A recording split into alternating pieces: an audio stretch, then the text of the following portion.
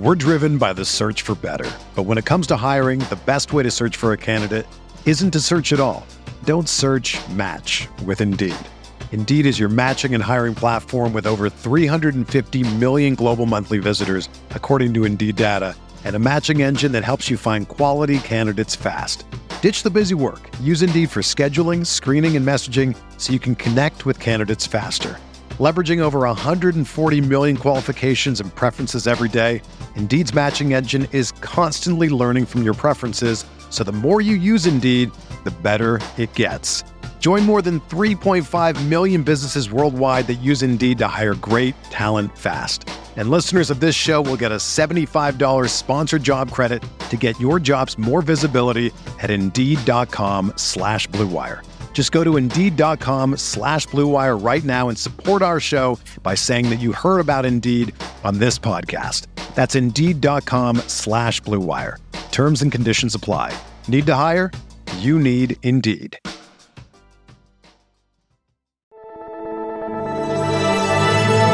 Blue Wire.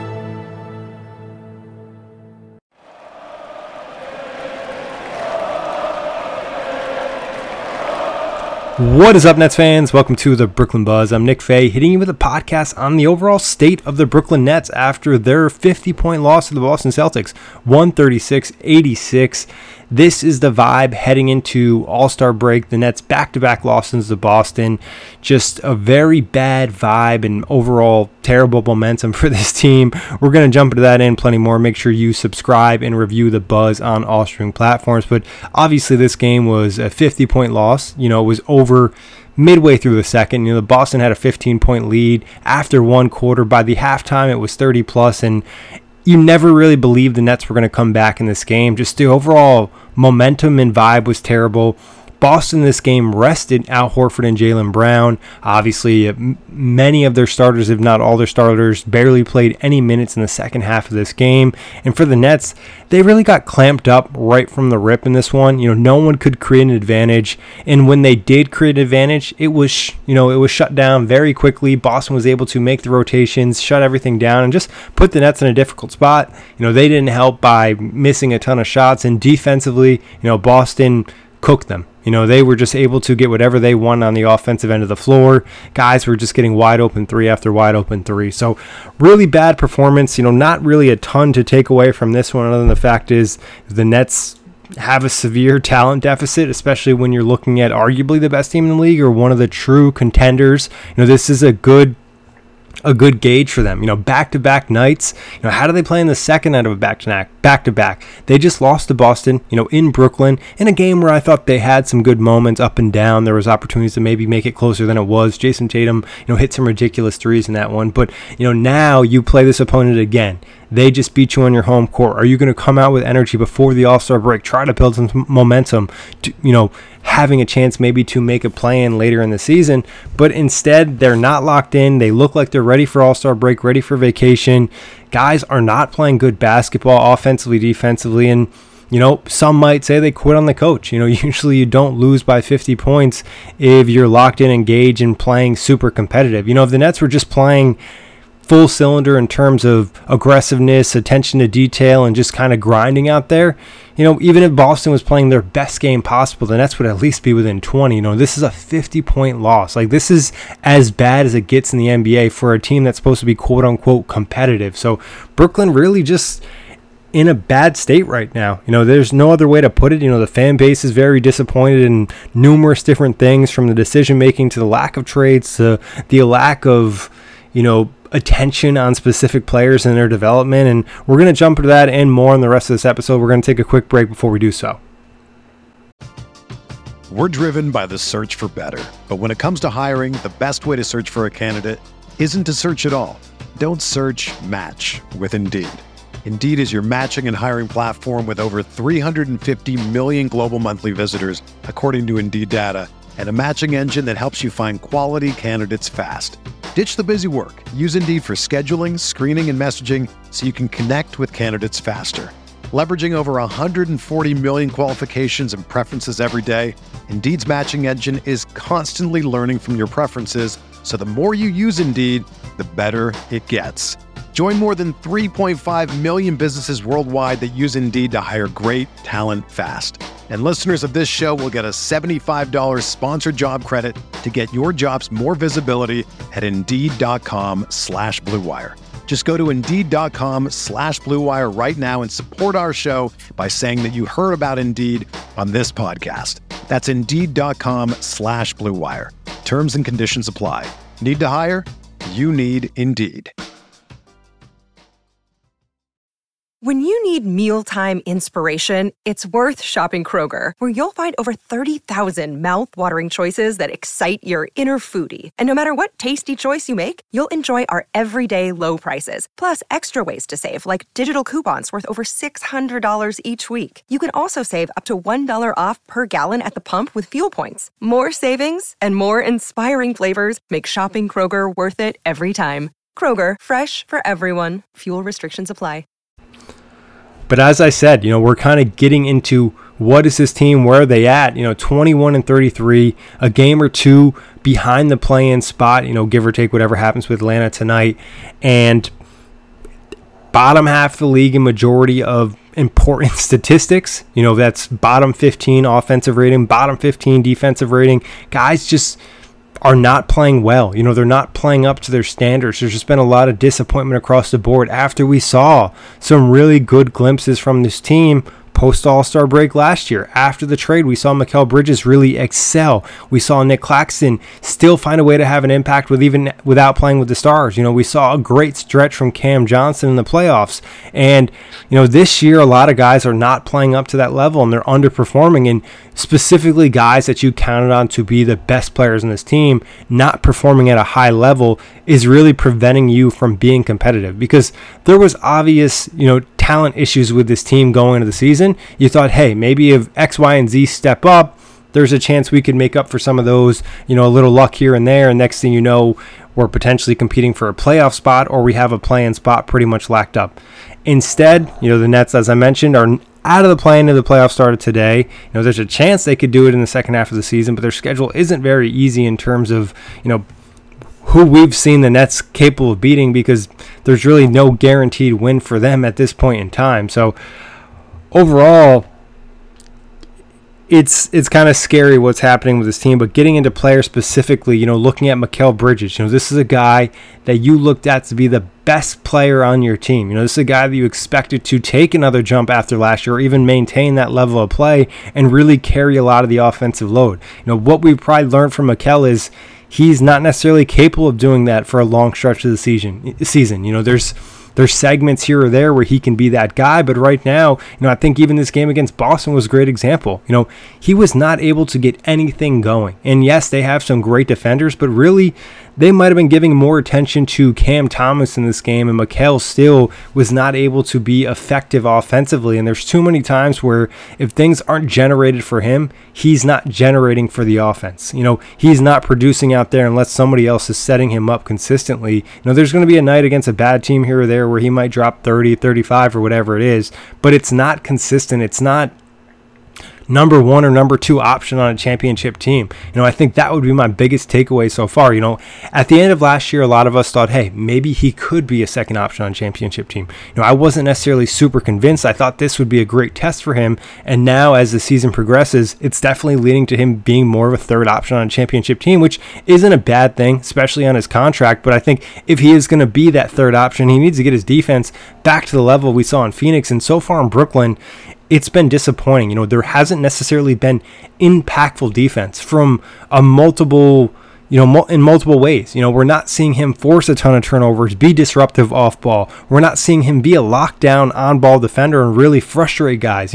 There's possessions here and there, but it's not consistent. So overall, Mikal has not lived up to the hype going to the season on both ends of the floor. And getting to his quote unquote twin, Cam Johnson, his season has been disappointing as well. And a lot of the disappointment just comes from injury. He's a guy that hasn't been able to stay on the floor, find that consistent role, be consistently impactful. Defensively has kind of been all over the place, and he's in question of what can he do if shots aren't being generated for him. I think one thing's pretty apparent with this team is they need someone to create advantages for these players to make their life easier, because they're not necessarily capable of doing that on their own on a consistent basis. And Cam Johnson's one of those guys. And I think when he signed the contract, we talked about, hey, could he be a third or fourth option on a championship team? I think now you're looking at him as a fifth starter, a six-man type, unless he, gets consistent defensively and offensively, finds ways to have an impact when his shot is not falling. It feels like too many times he's not providing enough offensively if his three ball is not going down. So he is another guy not playing to the level we expected. And also Nick Claxton, another guy you looked at maybe being the second best player on this team going into the season. What could he provide? What offensive jumps could he make? I think there's been flashes, there's been stretches where he's been really good defensively and offensively, kind of finding his knack to, get some of those oops and easy buckets and offensive rebound, but it hasn't been consistent. It hasn't been consistent for a guy that wants to get $20 to $25 million this offseason. I think he needs to be at a higher level all the time. And I think offensively, there needed to be a little bit more improvement. Some of that, again, is the lack of spacing, the lack of, floor generals out there. Obviously, Dennis Schroeder just acquired in the last 2 weeks, but before that, we relied on Spencer Dinwiddie, who's not great at throwing lobs and was clearly out of it this season. And the other guys, Cam Thomas still developing in that end. Dennis Smith Jr. was probably his best offensive creator in terms of setting him up for shots, early this year, at least from an efficiency standpoint. So Clax this season hasn't been great. And I think you see some of these matchups against good to okay centers and him get outplayed. And then sometimes when he plays a great center, he really locks in. So not what you want to see from a guy who wants to get paid and a guy that you are looking to be probably one of your building blocks moving forward. I think, again, you look at everything from the lens of, who can this guy be on a championship team? And there's a lot of question with Clax because of his free throw shooting, but also his limited offensive ability and defensively at times him not being consistent for the entire season. So again, another guy that's not playing to the level we expected going to this year. And I think that alone, those three guys, you were anticipating them to be three of your top five best players in this team, and they haven't played like it. And that's a big reason for where you stand right now. We can talk about Ben Simmons and him not playing and missing the big chunk of the season, but to an extent, some of that was an expectation for him. There was no guarantee he was going to play a ton of games based off of what we've seen the last few years. So blaming Ben probably isn't. If you were counting on Ben to be an all-star this season and lead the Nets to a playoff spot, that's probably on you. He clearly is not in a physical state where he can be counted on, at least this season. Maybe next year he can make some drastic improvements in the offseason. But again, it's still a lot to ask.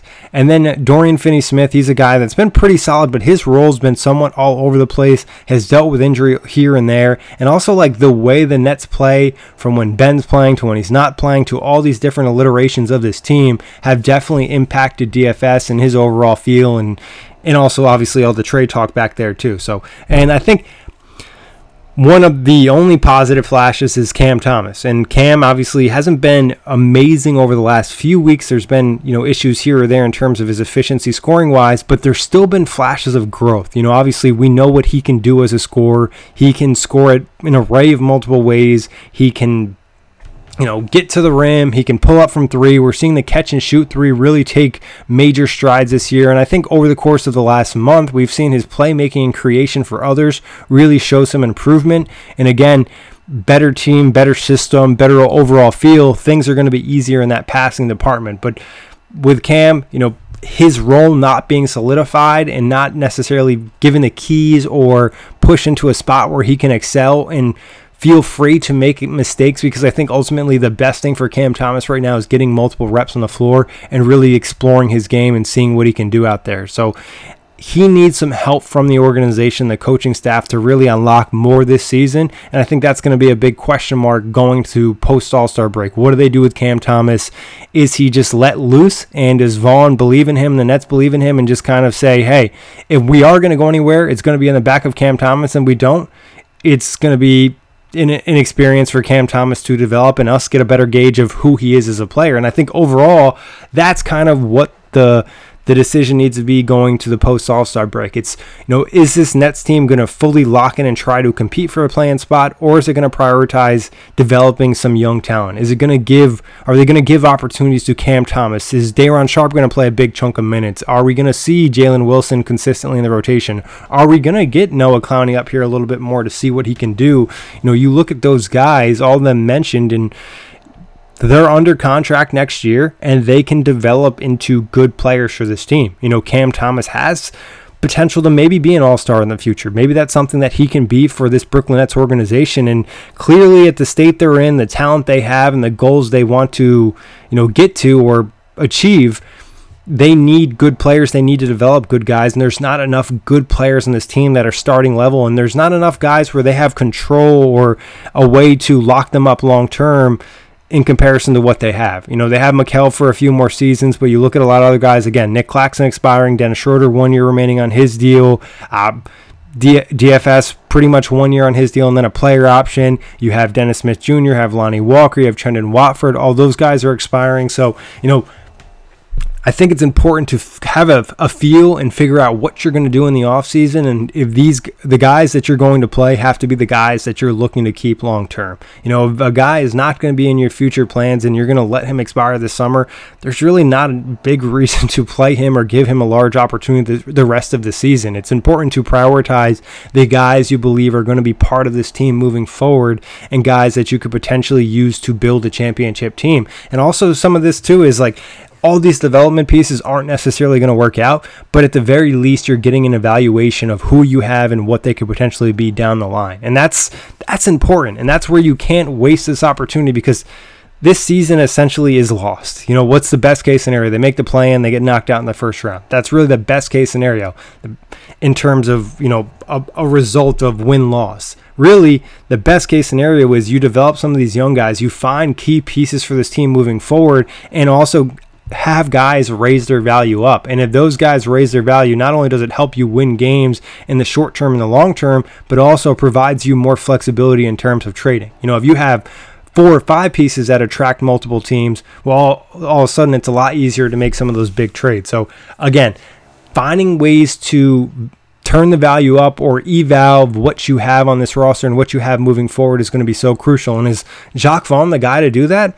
I'm not sure. I probably would tell you no. Gun to my head, I would say Jacques Vaughn's not the coach for that. Maybe you go with Kevin Ali or one of these other player development guys on the bench, and really allow that to be the focus, because as I mentioned earlier in the show, it doesn't seem like the team is really believing in Jacques Vaughn now. So again, it's been a rough pre-All-Star break for this Brooklyn Nets team. It's been a rough season. Hopefully the second half or the post-All-Star break era can give us something to be excited about. Again, it doesn't have to be a 10-game winning streak. It can just be Jalen Wilson, Noah Clowney getting good minutes and showing improvement and giving us a confidence that the Nets have some good players long-term for the future that they can help build the championship team. Because right now, as I said, the Celtics are top tier. They're a championship contender, and the Nets are nowhere close to being able to compete with them. Donovan Mitchell is not changing that. The only player who's maybe changing that is a Joel Embiid, a Giannis, a Luka. Those type of players maybe could change that, but even still, those guys aren't getting put into a position where they are now the favorites to win a chip.